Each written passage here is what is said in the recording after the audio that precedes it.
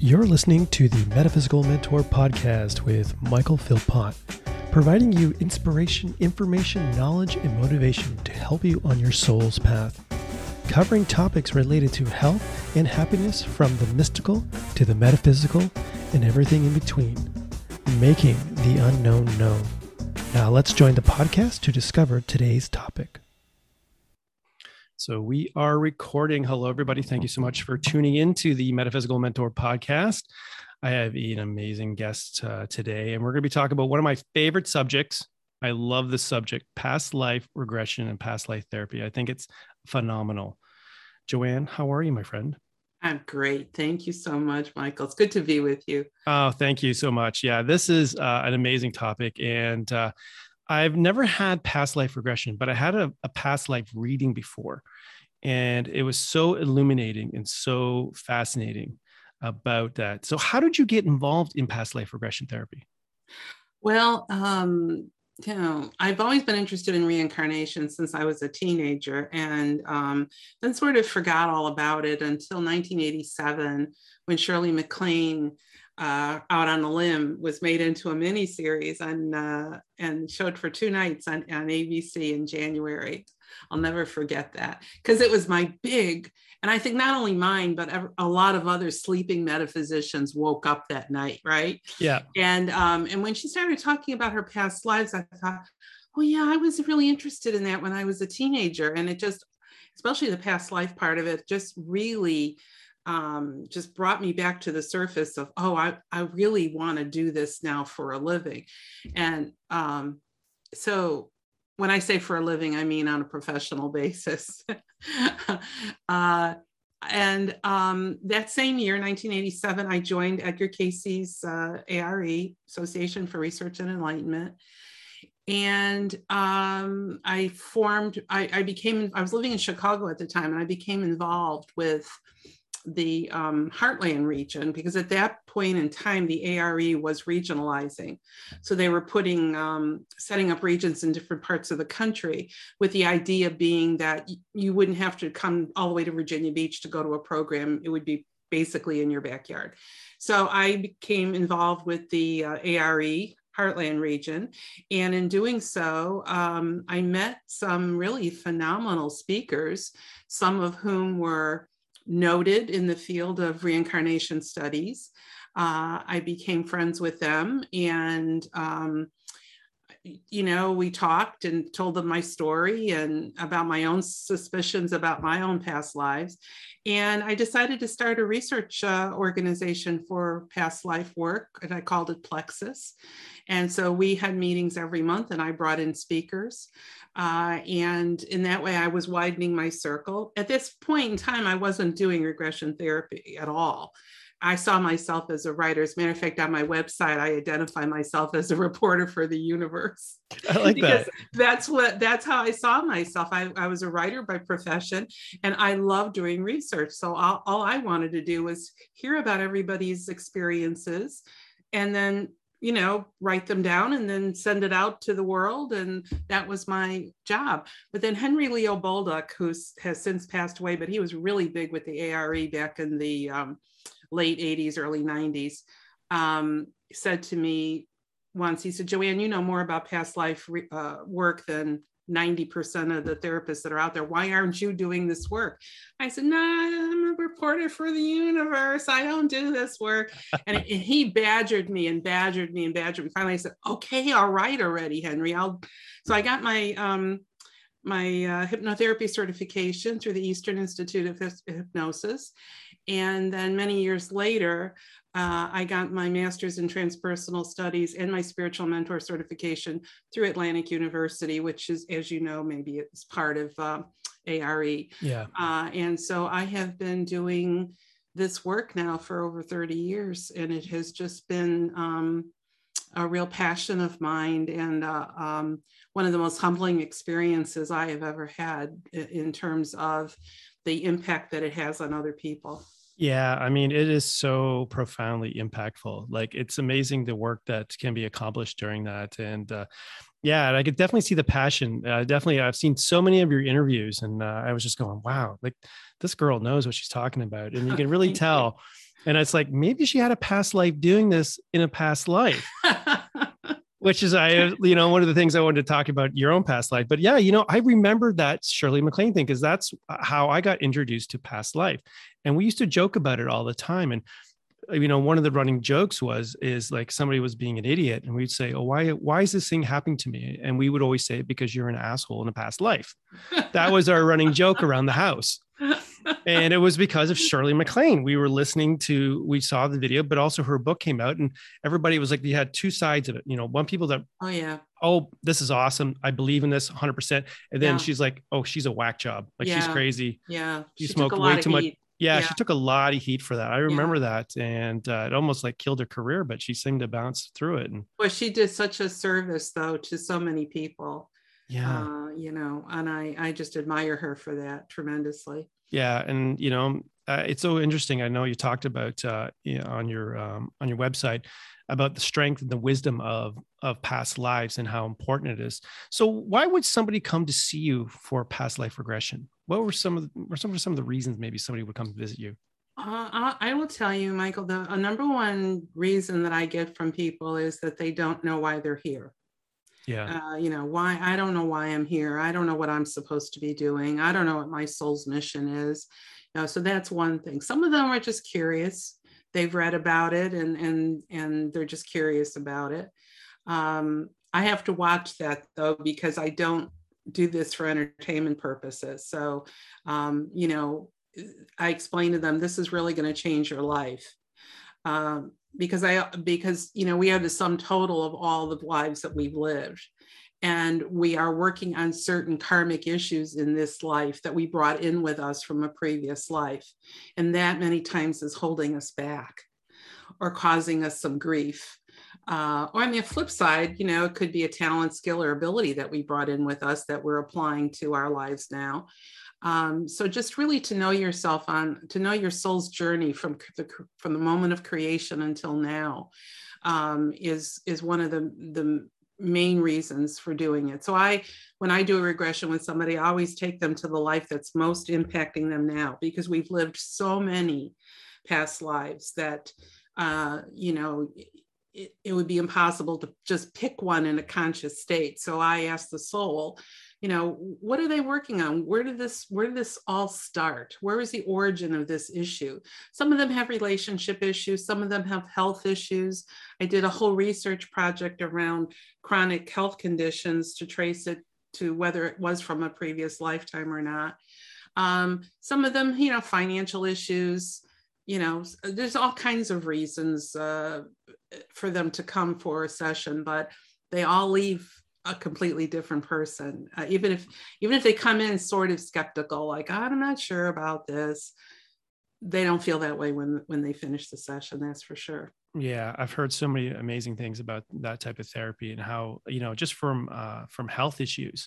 I know so many people go for certain health issues and how it can be alleviated or just brought to the surface, because it's so amazing how everything gets stored in that subconscious mind. When you bring it to the subconscious mind, you have that awareness of what's going on. Then you go, oh, okay, that makes sense. Now it makes sense. Mm-hmm. Yeah, that aha moment. And that in itself can be liberating in itself and healing.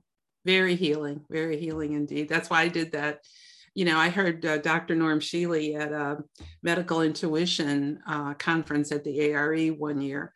And the first thing he said when he came out on the stage was that he believes that all chronic conditions can be traced to a previous life. And I thought, whoa, this is a medical doctor making this statement. It got me so excited because my goal always has been to try to mainstream past life regression work, not to make it, people think of it as woo-woo, or people think of it as something that's against their religious beliefs or whatever, predisposed belief they're into.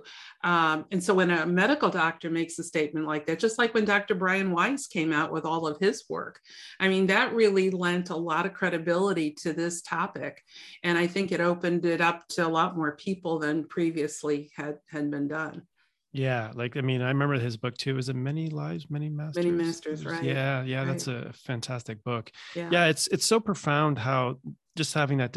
So when you're with your study and research with chronic illness, how once you get that awareness of the illness, let's say obviously you abused the body in a past life, and this is Hmm. the condition that's showing up in this life. So by just understanding that this is the karmic lesson, or this is what's happening because of the body that you treated it badly in a past life, this is the result. How much just knowing that will to start the healing process, or does something sometimes spontaneously heal because the just understanding of what the disease is and where it came from? Have you found anything? Exactly, exactly. I think out of the 50 people in my research project, over 30% had a spontaneous healing, which meant that the Really? condition just disappeared after the regression, right? Wow. Yeah. And another 30 something percent um, had a shift in their perspective about it. Because sometimes just knowing what its origin is will give you a different perspective. And that perspective, as you said, can be a healing as well. So I have case after case after case in which this happened. And it was just amazing to me when they were able to tie in what happened in that past life with what was going on in this life. It made perfect sense to them, and that released a lot of the whole reason for the karma in the first place. Once you understood where it came from, you didn't need it anymore to remind you about it. And so many people were able to just release it. I had one woman who, her husband called me and wanted her to be a part of my project. My project was finished at the time that he called me. She was a 71-year-old psychiatric nurse, and she was having night terrors every night. And she thought that she had been in the Holocaust. And so I regressed her. She was not in the Holocaust. She was a good 10 years before that. But the conditions she was living in England were similar to what she would have experienced had she been in the Holocaust. So she Wow. was, she had no clothes. She was being abused sexually and physically, no food. I mean, it was just a horrendous, horrendous lifetime. And when we uncovered that, and she knew it wasn't, oh, it's not from the Holocaust, it's from this life in Bristol, England that I had in the 1930s. Um, that was the last of her night terrors. Her husband called. I saw the two of them at the book launch. Uh, that book has all the data. It's Karma Can Be a Real Pain. That's the name of that book. When I had the book launch, the two of them came, and he had tears in his eyes. And he says, I just have to thank you. My wife has not had a night terror since your Wow. session with her. That's how powerful this is. Now, I don't want to mislead your audience into thinking this happens all the time. It doesn't happen all the time, but it happens often enough to give it a lot of credence. So I have seen it, time and time again, where, they find out what the source was. We're able to do some healing work, forgiveness work, most of all, and then let it go. Yeah, I heard like forgiveness is like one of the big underlying topics for so many, because from my understanding, and again, that's why I have you on here to kind of correct me if my knowledge is a little off, but forgiveness, because we usually incarnate again with a lot of similar souls, Same and souls, a right? lot of same souls, and we have to like certain patterns that we have to repeat, or we have to kind of heal with these same people or same souls. So that process of forgiving somebody in the past, they created this lifetime so you can forgive them from a past deed, but you have a lot of the same similar circumstances as the last life. Yeah, but the other thing they have to remember is that they set it up that way. Okay, yeah. Which is the life between life subject matter, in that you plan your life and you look at some of the karma from a previous life. And I did another research project about that, and some people were carrying karma with them that happened 1,000 years ago. So it wasn't like it was the immediate previous life to this one. They decided in that pre-life planning session, while you're still in spirit, when you're in the afterlife and you're working with your guides and the council of elders, and to map out what do I want my next life to look like? What do I need to work on? And so they sort of have your report cards in front of them to see how you've done in the classes you've taken on Earth. And they go, oh, you know what? You didn't pass you took that class on abandonment and you didn't pass it. So you're going to have to try that one again. And so members of your soul family, now these are souls that have traveled with you from the beginning of time, but they change gender and they change roles. So in other words, your mother in this life could have been your husband in a previous life. Wow. It's the same group of souls. It's a pod. Yeah. And we know each other on the most intimate level. And our goal is to help each other out while we're helping ourselves out, right? So, you'd say to you're planning this life and you're going, I'm going to work on abandonment. And so certain members of your soul family are going to say, I'm going to come in with you. And I'm going to come in and as your husband, you're going to be female. I'm going to be a male. I'll be your husband. And at some point in time, I'm going to abandon you. Why? Because because they're bringing that issue that you said you wanted to work on to the surface, right? Yeah. Because they're putting it in your face so that you can work. And now that doesn't. I'm not saying, oh, that gives them a clean slate and that it's okay for them to be abusive of you. No, not by any means. But they're helping you and they're doing it out of love, believe it or not. I mean, it's hard to believe when you're in the middle of, your muck. Yeah. But and that helps you to forgive them because they loved me so much that they abandoned me. It doesn't make any sense in physical terms, right? No. In being in a physical body, but from a spiritual perspective, it makes perfect sense. That is very logical the way all of that works out. So yeah. I've heard so many stories about, people saying they were tricked into coming here from their counsel and their guides. And it's like, I can't believe I'm here again. I can't believe. And I always hear from a lot of my friends, like, if I only knew about this lifetime, I wouldn't have signed up for this one. I want to redo. And basically a lot of times that's what karma is. It's just a redo again of your life. Yeah. It's like Casey said, it's meeting self.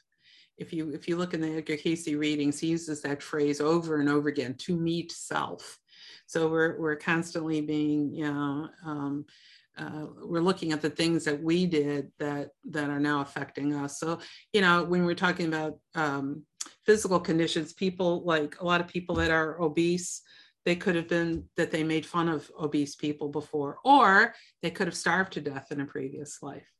And now they can't get enough, but once you understand that, you can stop that pattern, because that's all it is. It's just a pattern that we repeat over and over until we resolve it. So it's like going to school, you sign up for certain lessons. Once you pass the class, guess what? You don't have to do it again. That's it. It goes into your positive karmic bank account. So you can pull on that experience anytime you want. But if you don't pass the test, if you don't pass the class, then you have to repeat it. And then it comes up again and again and again until you can figure it out. That's one of the things about past life work that I think is so effective, because most people, unlike traditional psychotherapy, with most people will only need one session. Because then they're profound. Wow. Yeah. I mean, they can have more if they want. I mean, I'm not going to put myself out of business. Yeah.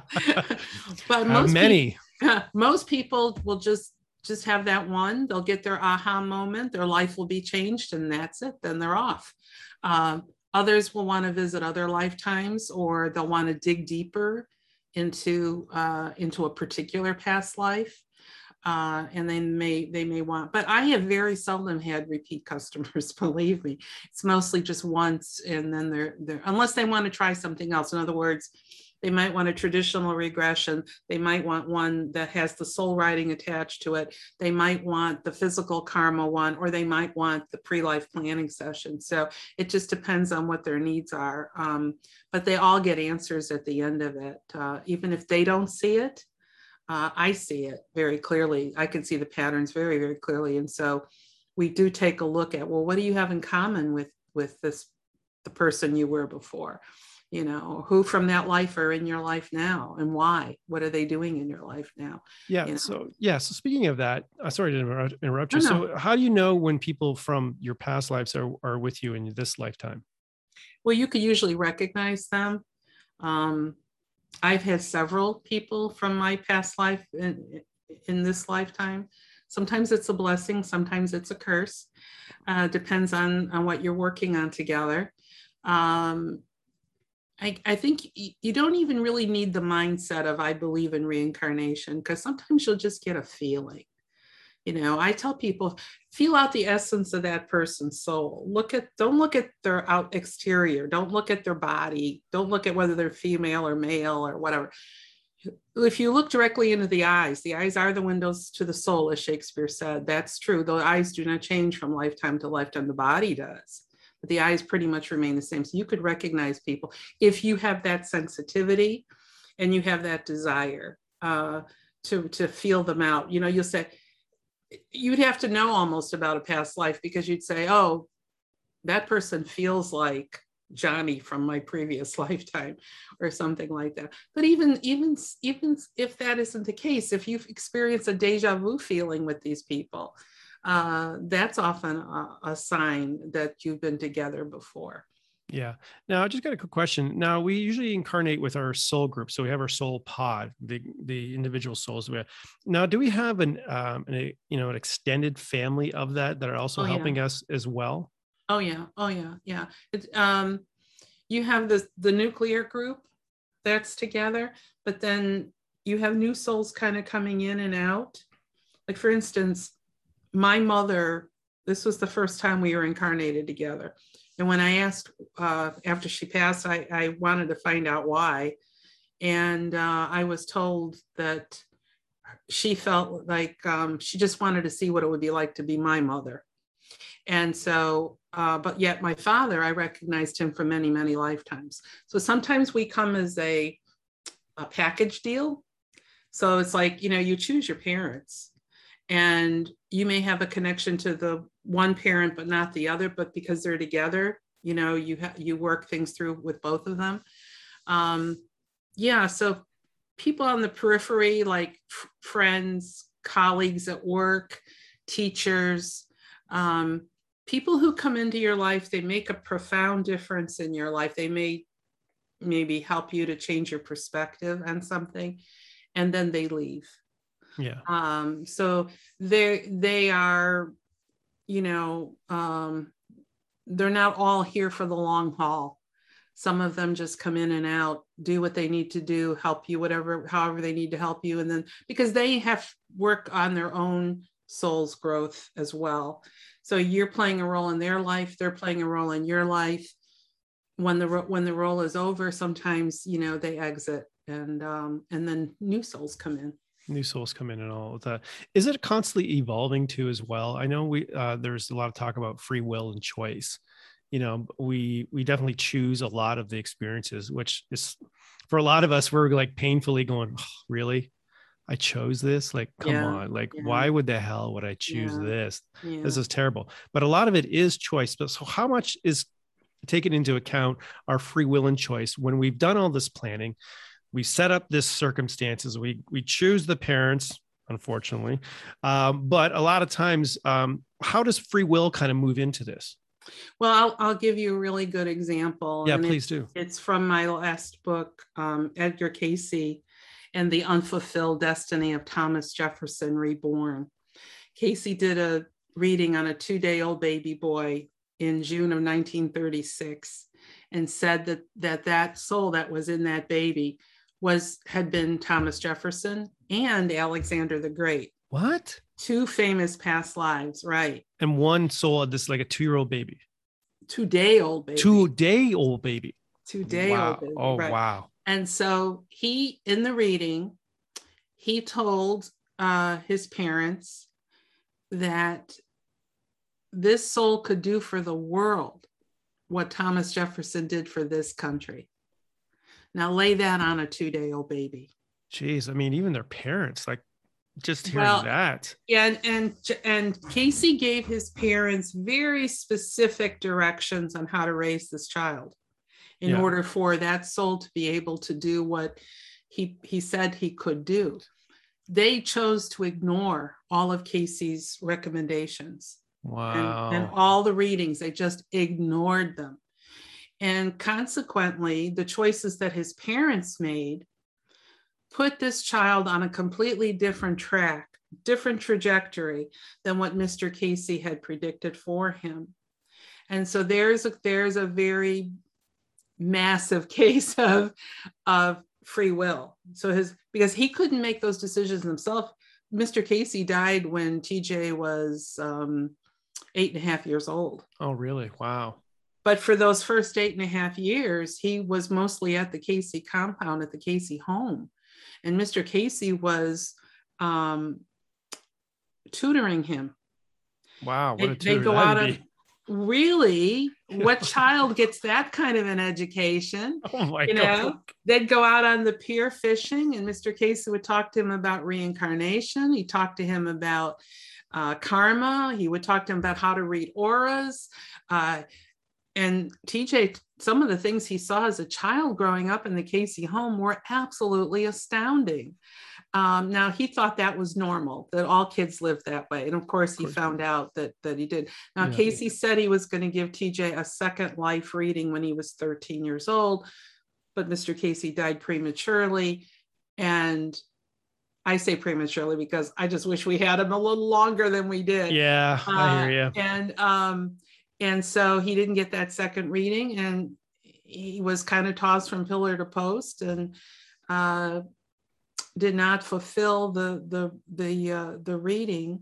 Although I think that reading had more to do about the Casey work than it did about any kind of political global initiative where Thomas Jefferson was concerned. So here's the interesting part about it is that TJ is still alive. He's 85 years old. Oh, really? He lives here in Charlottesville, Virginia,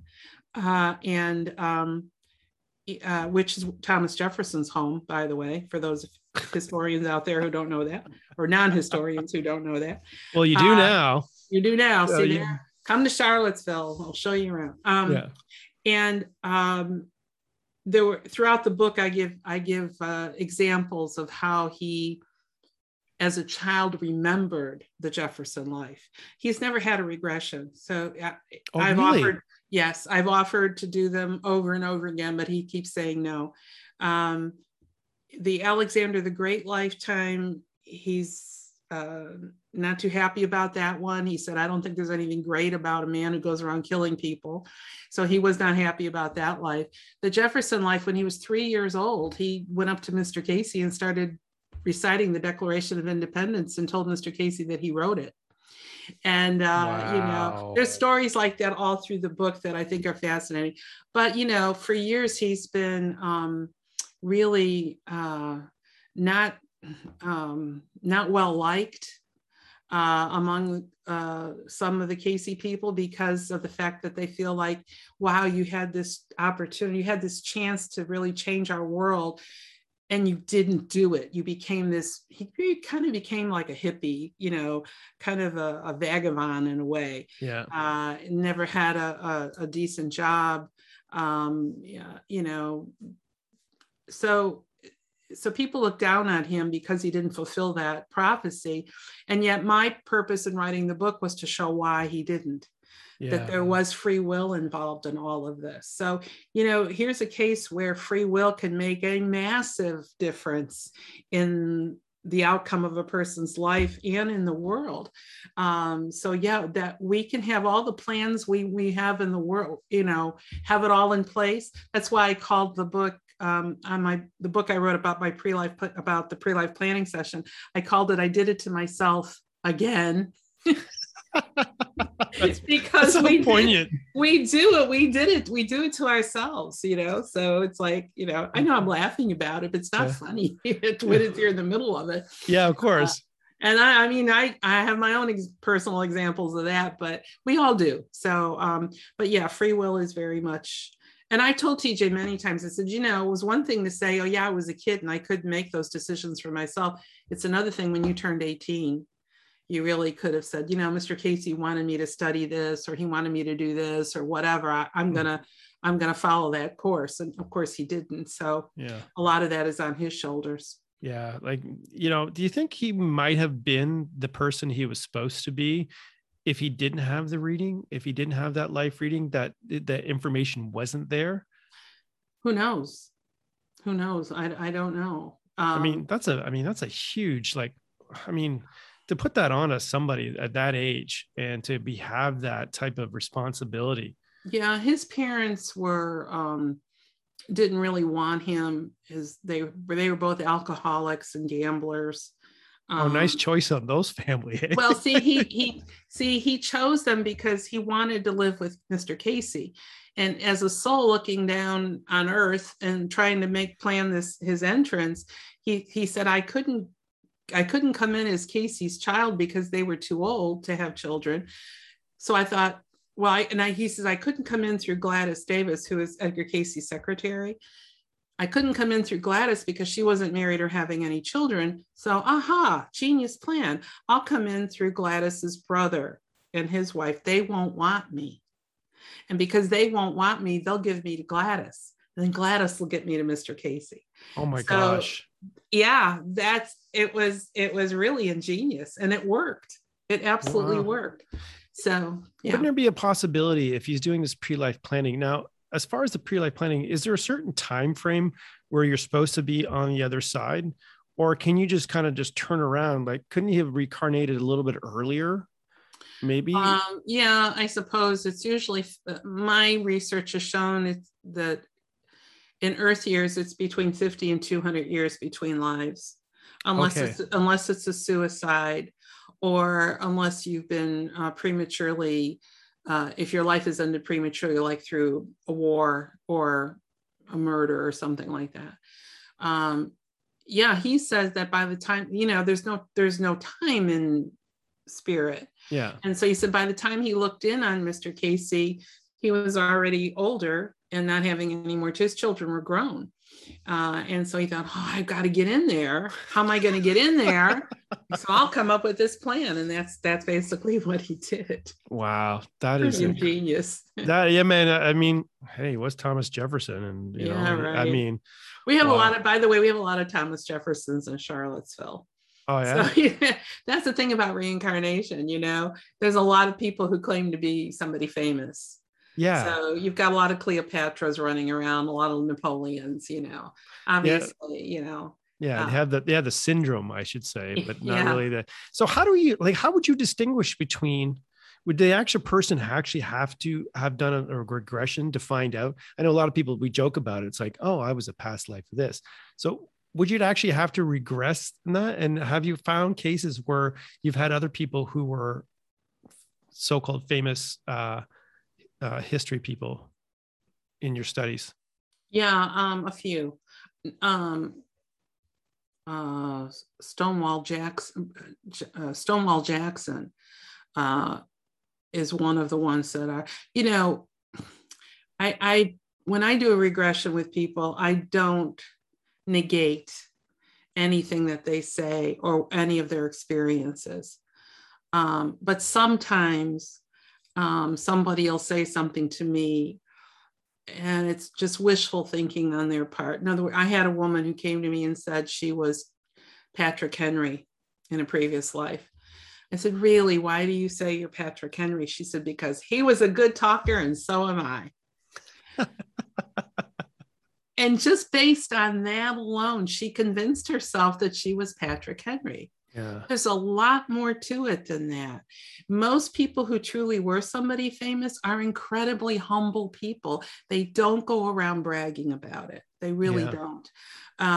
So I have not really met a lot of people that had famous past lives, but that doesn't mean that, all those souls who had a famous past life, they have to come back too. It's like Casey said, well, in some lives you've gained, the soul has gained, and in some lives it's lost. So it's like an up and down thing. It's not a straight trajectory up. So if you're somebody really famous in one past life, does not necessarily mean you're going to be somebody famous again and again and again. Even in Casey's case, he was Rata, that Egyptian priest, and then he became Bainbridge, the riverboat gambler. So we all have had maybe a brush against somebody famous. Like I'll tell people if they think they're Napoleon, I'll say, are you sitting atop the horse looking out at the crowd? Or are you in the crowd looking at a man on top of a horse. That's in, because sometimes if you've just been in the vicinity of somebody famous, you sort of take on that aura, and then it becomes yours. You convince yourself. Regression is the best way to definitively say. Now, a lot of people have, you could do it through resonance. If you resonate to a certain time period, certain culture, certain music, if you put all those pieces together, you can do that without hypnosis. You could paint a psychological profile and it might match up with somebody that's famous, or you might be having dreams about that, or it may come in any sort of way. But I still feel that the best way is through regression, and be cautious about going to readers who will say to you, oh, in your past life you were so and so, because they're getting the info. I'm not sure where they're getting their information from, but in some cases it's coming in filtered. Yeah, of course. It's coming in through their consciousness as well. So that like Casey said, all answers lie within. So for me, the best source is your own soul, because your own soul's not going to lie to you. Exactly. It's going to tell you the good, the bad, and the ugly. Yeah, of course. And that's always about knowing thyself, right? It's always about going in. All the answers are within, right? Which is wow, that's a really fascinating story. Wow. I'm just trying to think about that. Now, do you remember, obviously you've probably done your own work on your past lives. Where are some of the two, you probably had, how many lives have you had? Do you remember how many lives you've had being here? No, I've been told I had 150, but I don't remember 150. I remember a handful of them only. Yeah. And some of them are, I choose not to talk about, and others, most people are just Jane Does and John Smiths. And, I remember a Native American life, which was quite beautiful. I remember a life sometime in early France. I remember actually a caveman type of life, and one in Jamestown, and another one in the 18th century later here in Virginia, which is why I moved to Virginia, chasing a past life. So those are just some, and I really believe that for a past life therapist to be worth his or her weight in gold, they should work on their own past lives. Oh yeah, I think that includes anybody who's a therapist or does any type of modalities. You got to make sure that you're healthy and healed first to fully understand what's going on with your patients. Yeah. So one of the things I've heard is talk about memory triggers and or what they call bleed throughs, where you get like a past memory bleed through coming through. Like you could be like doing something, or you're actually in a place. Let's say you happen to travel to France, and all of a sudden, all these memories start flooding through. Have you had people come to you where they had these memories where they've traveled somewhere, or are they just obsessed with the Chinese culture and they can't figure out, why they're obsessed with, this specific period in China at the certain time? Yeah, they don't come with that in mind, but when they discover it, then it all clicks. Oh, no wonder. Some people like to go to the same place over and over on vacation every year, and they don't know why, Okay. For me, when I was in college, I majored in 18th century American history just because I loved it. And I had a professor say to me, "You have the most uncanny feel for the 18th century of any student I've ever had." And I thought, yeah, I do, don't I? And so when I graduated, I came to Richmond, Virginia, and I was going to work my way up to Boston and just up the Eastern Seaboard, visit all those places I had this uncanny feel for. Yeah. And that only made me go deeper into the fact that I did, in fact, have a past life here, because I had an emotional reaction when I came to Virginia. Wow. I was born and raised in Chicago. Spent all my life in the city, and I kept thinking, what am I doing here? That's how I feel right now. Do you really? Yeah, I do that. I'm living in the city of Toronto, and I'm feeling like, what am I doing here? I know. I just so want to leave. Do you recommend people, if they kind of have an inkling about their past lives or something like that, do you have what do you think maybe you should go to one of those places to see if do you recommend that? Or do you think maybe you should kind of like, maybe not go there? You can, but be warned that it can be extremely emotional for you to do that. I had an emotional response when I first came to Virginia, and I was only 21 at the time, and I thought I was going to die. I was having heart palpitations and couldn't catch my breath, and Wow. a really big experience. I know I've read some books where people have gone. Betty Riley, for instance, wrote a book called A Veil Too Thin, Reincarnation Out of Control. And she was a beggar woman in 16th century England, died in the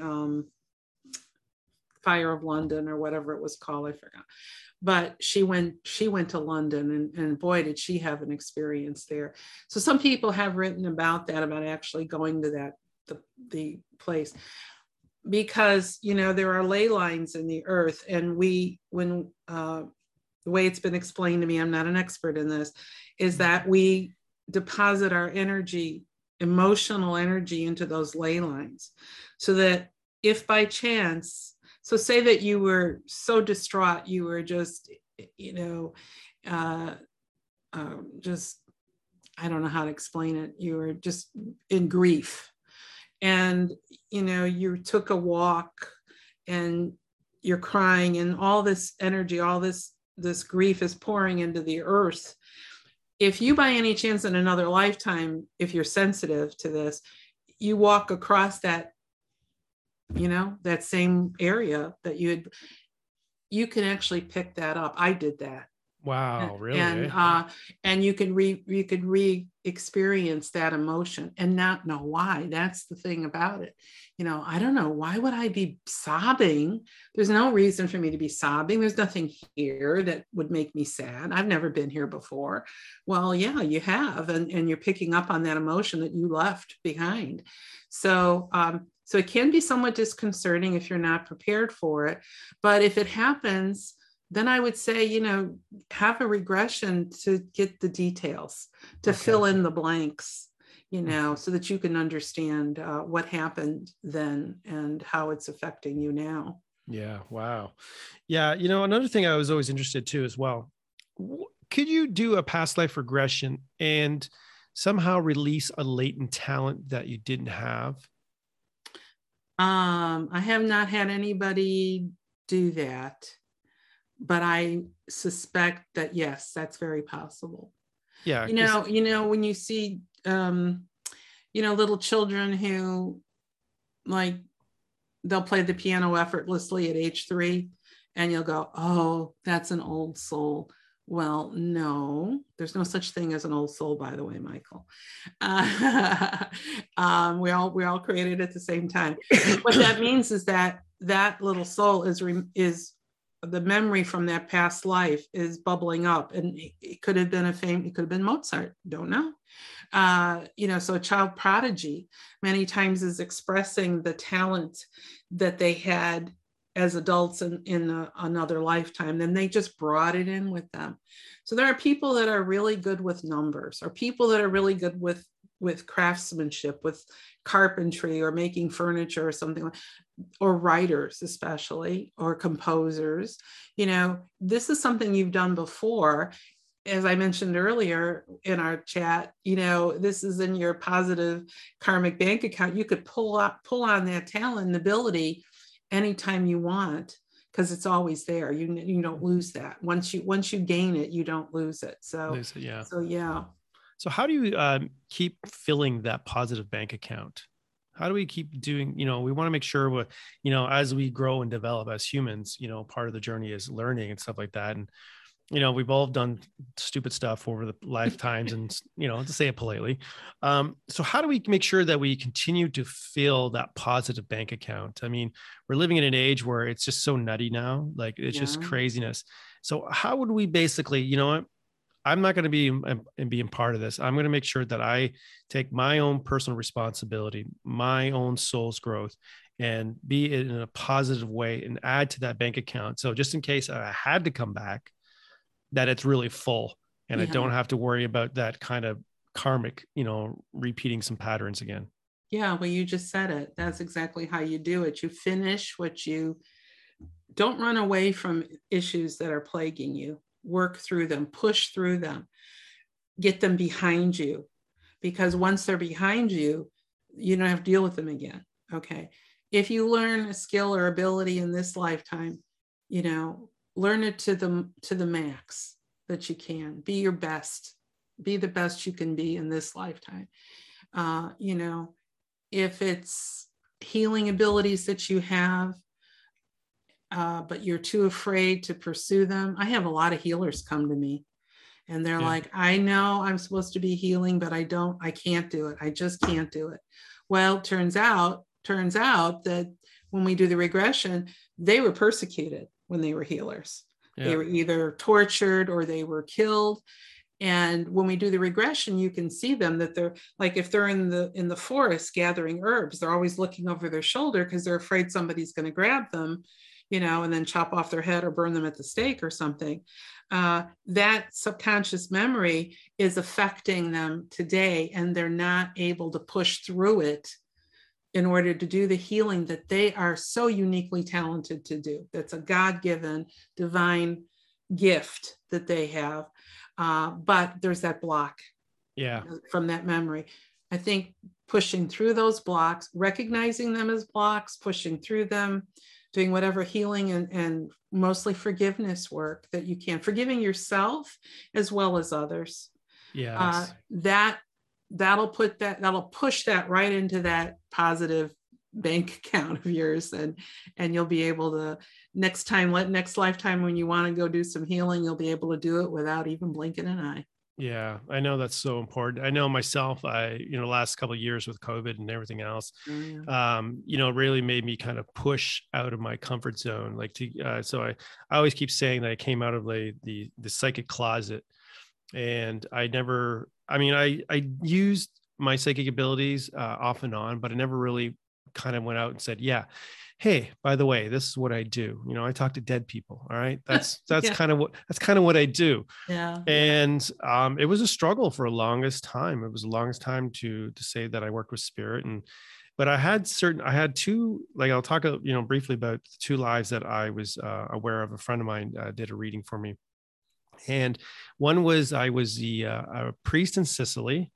And then the other one was, I was the surgeon in Chile who decided to leave the surgical practice to work on the ability for people to be healed using their minds. And I went to psychology. And it's funny that a lot of the stuff that I do now is very, very similar to what I do. And the whole persecution is, like you talked about that, I felt that I would never say what I was doing. I didn't talk about these certain practices. I was so afraid about that. And I couldn't do that. And it really plagued me. And I was like, and my friend reminded me, it was like, oh, by the way, do you know that you were persecuted and you were laughed at? And that's the thing. People still were laughing at me. They go, oh, you're not a psychic. What are you talking about? You know what I mean? And that fear took me a long time. And it wasn't, until I had that kind of COVID push to kind of get hey, the universe is saying, hey, you want to do this? Do you want to do this? Let's push you towards it. And it was like, all right, let's shit or get off the pot and let's do it. Yeah, exactly. COVID did that to a lot of us, I think. Yeah. Which, was a kind of a blessing in disguise, but it was so amazing. And I was very grateful for that understanding of it and just to push through it. And because it could be very lonely. Yes. And it was, and that was another thing. You talked about abandonment. I had abandonment issues. I signed up for a lot of stuff. I realized, another brave soul that you are. I don't know if I was brave or just like an idiot, like one or the other. I was like, well, dang, like what did I sign up for? Oh my gosh. How about going forward after this lifetime? Can you basically, I know you've talked about the life in between life. Can we kind of do a pre-life planning for the next life? Well, I tell people to be careful what their last thoughts are when they're dying, because that sets up the next life. Yeah. Wow. I had a woman come to me with head to toe psoriasis. I don't know if you heard me tell this story. No. And she wanted to know where it came from. And we went to her past life. She was a call girl in the Old West. And when at the moment of death, I said, what were your last thoughts as your soul was transitioning out of your body into spirit? She said, I don't want to be touched anymore. So in the next lifetime, she manifests a skin condition in which nobody wants to touch her. Wow. I've done some progression appointments. I don't like doing them because, again, we've got free will and anything goes. So I've only done a handful of those because most people don't ask for that. And like I said, I'd rather you dealt with the here and now, and you can work on your next life when you're in that pre-life planning session. But yeah, that's one of the things that I tell people: watch what you ask for at that moment. Not that all of us are going to remember. Oh, I remember I'm dying. Joanne said I better think about what I need to be in the next lifetime, because I've got mine's already ordered what I want. Yeah, I think we're all doing that now. It's like, okay, I don't want to do this. Yeah. If I have to choose the same parents, can we just try and maybe change a little bit of my parents? Yeah. My brothers. Probably won't. Yeah. It just depends what's going on. Like, oh my gosh. Yeah. I always find that, once you realize that you have more choice than being a victim, it really played out. I know it's helped me a lot. Just to know that, why all this shit happened to me all the time. And that was one of the things I struggled with. There's so many things that happened in my life, there were some good points, but a lot of just crazy crap that happened in my life. And I always kind of figure out why this was happening, and just through like that. So with a regression, it's basically you're doing a little bit of hypnotherapy, right? You're getting people back into that subconscious mind. Is that how it works? Yeah. We do some guided imagery, a lot of relaxation, deep breathing. I relax one part of your body at a time. Say a prayer of protection, surround them with white light. Don't work with spirit without that. And then lead them through a rather long relaxation induction kind of period where I get them deeper and deeper and deeper. This is where most people have the problem of letting go. And so I work with them and use a visual of going into a forest, going across a bridge, and then on the other side of the bridge, they're in that lifetime again. So they're inhabiting that body. So then we take a look at identifying them in terms of what do they look like, what's their name, what year is it, where are they geographically on the planet. And then I have them scan that life, tell me the one thing that happened that was so significant, it made an imprint on their soul, and they brought it in with them. So that's where they find out what that karmic issue is. They tell me their story, stay with it as long as they want. Then we go to their death. And then the questions that I mentioned that I ask, what were your last thoughts as your soul left your body? Who from that life is in your life now and why? And then do you have any behavior patterns, or are there any parallels between your current life and that life? Because you need to make the connection between the two in order for you to get that aha moment. And so at that point, then if they decide that's it, they've had enough, then I bring them back to full consciousness. Some of them want to go deeper, and so we'll do the soul writing, which is a written form of meditation. And that usually fills in the blanks for them. And then they come back. If we do the physical karma, we do that a little differently. We start out with doing a body scan to find out if there's any birthmarks or sensitivity or discomfort in their current body, and make a note of that. Because, the birthmarks, Dr. Ian Stevenson did a big study on that, birthmarks are often the sign of a past life wound. Oh, really? Of some sort, yeah. And so we scan for that. Then we do the traditional regression, but it's geared toward going to that life in which whatever a condition they're dealing with now first arose. And then we do a lot of healing and forgiveness work with that particular regression, and then add the soul writing. And then the life between lives, we go to the past life impacting them now, take them, bring them back into their current life, back them up so that they're in the afterlife, so that you're in the afterlife right before you were conceived in this life. Okay. So you're in spirit before you become in this life. And we look at all the planning session. We look at your session with the Council of Elders. We list your karmic issues, your karmic attributes. We define your soul's mission. We say, why did you pick your parents? Which members of your soul family came in with you? what are your memory triggers and why did you pick the body you have? So it's a lot.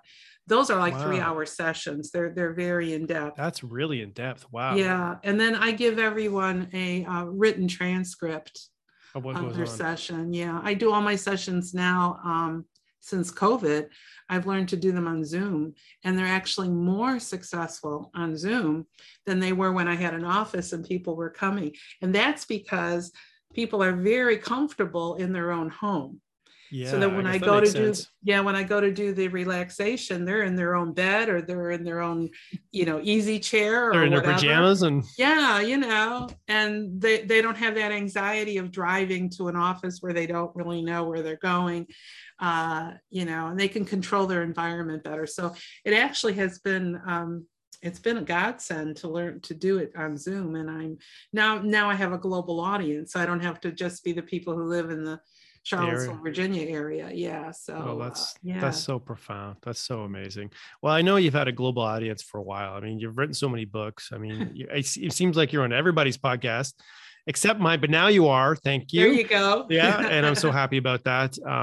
It's amazing the work you've done, and it just continues to just kind of grow. And I'm so happy for you. And it's just such an amazing, amazing thing. So that being said, Joanne, we're almost out of time. I see that. See what happens when you're having fun? I know. I mean, I do this like 50 minutes because I figured, most people have 50 minutes. I would love to get to the point where I could sit there and talk to you for an hour and a half, because I probably could talk to you for an hour and a half or even more. We could, yeah. Just yap, whatever. I really appreciate it. But that being said, Joanne, if people are listening to my podcast and they're either watching the video on YouTube and they want to have a past life regression, they want to do some soul writing, which I highly recommend. Where can they find you? They can find me on my website. It's joannedimaggio.com, JoanneDimaggio.com.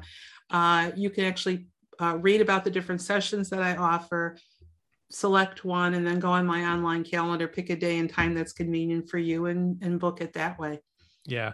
And I checked out the website, and your prices are really reasonable for what you offer. Like, considering who you are and what you do, like, yeah, it's well worth it. And just knowing that information you're going to get is going to be life-changing. It's so amazing. But I'll have all that information below. So if you guys are watching this, or if you're listening, just check out the description below. Like I always say, just scroll down just a little bit on YouTube or on the podcast there, and I'll have Joanne's information there. So you can click on the website and find that. So that being said, Joanne, thank you so much. Thank you, Michael. I've enjoyed every moment of it. Thank you so much. Yeah, I love your energy. It was just absolutely beautiful. And I'm just going to close off the podcast. So this has been the Metaphysical Mentor podcast with Michael Philpott. Thank you so much for joining me, and goodbye for now.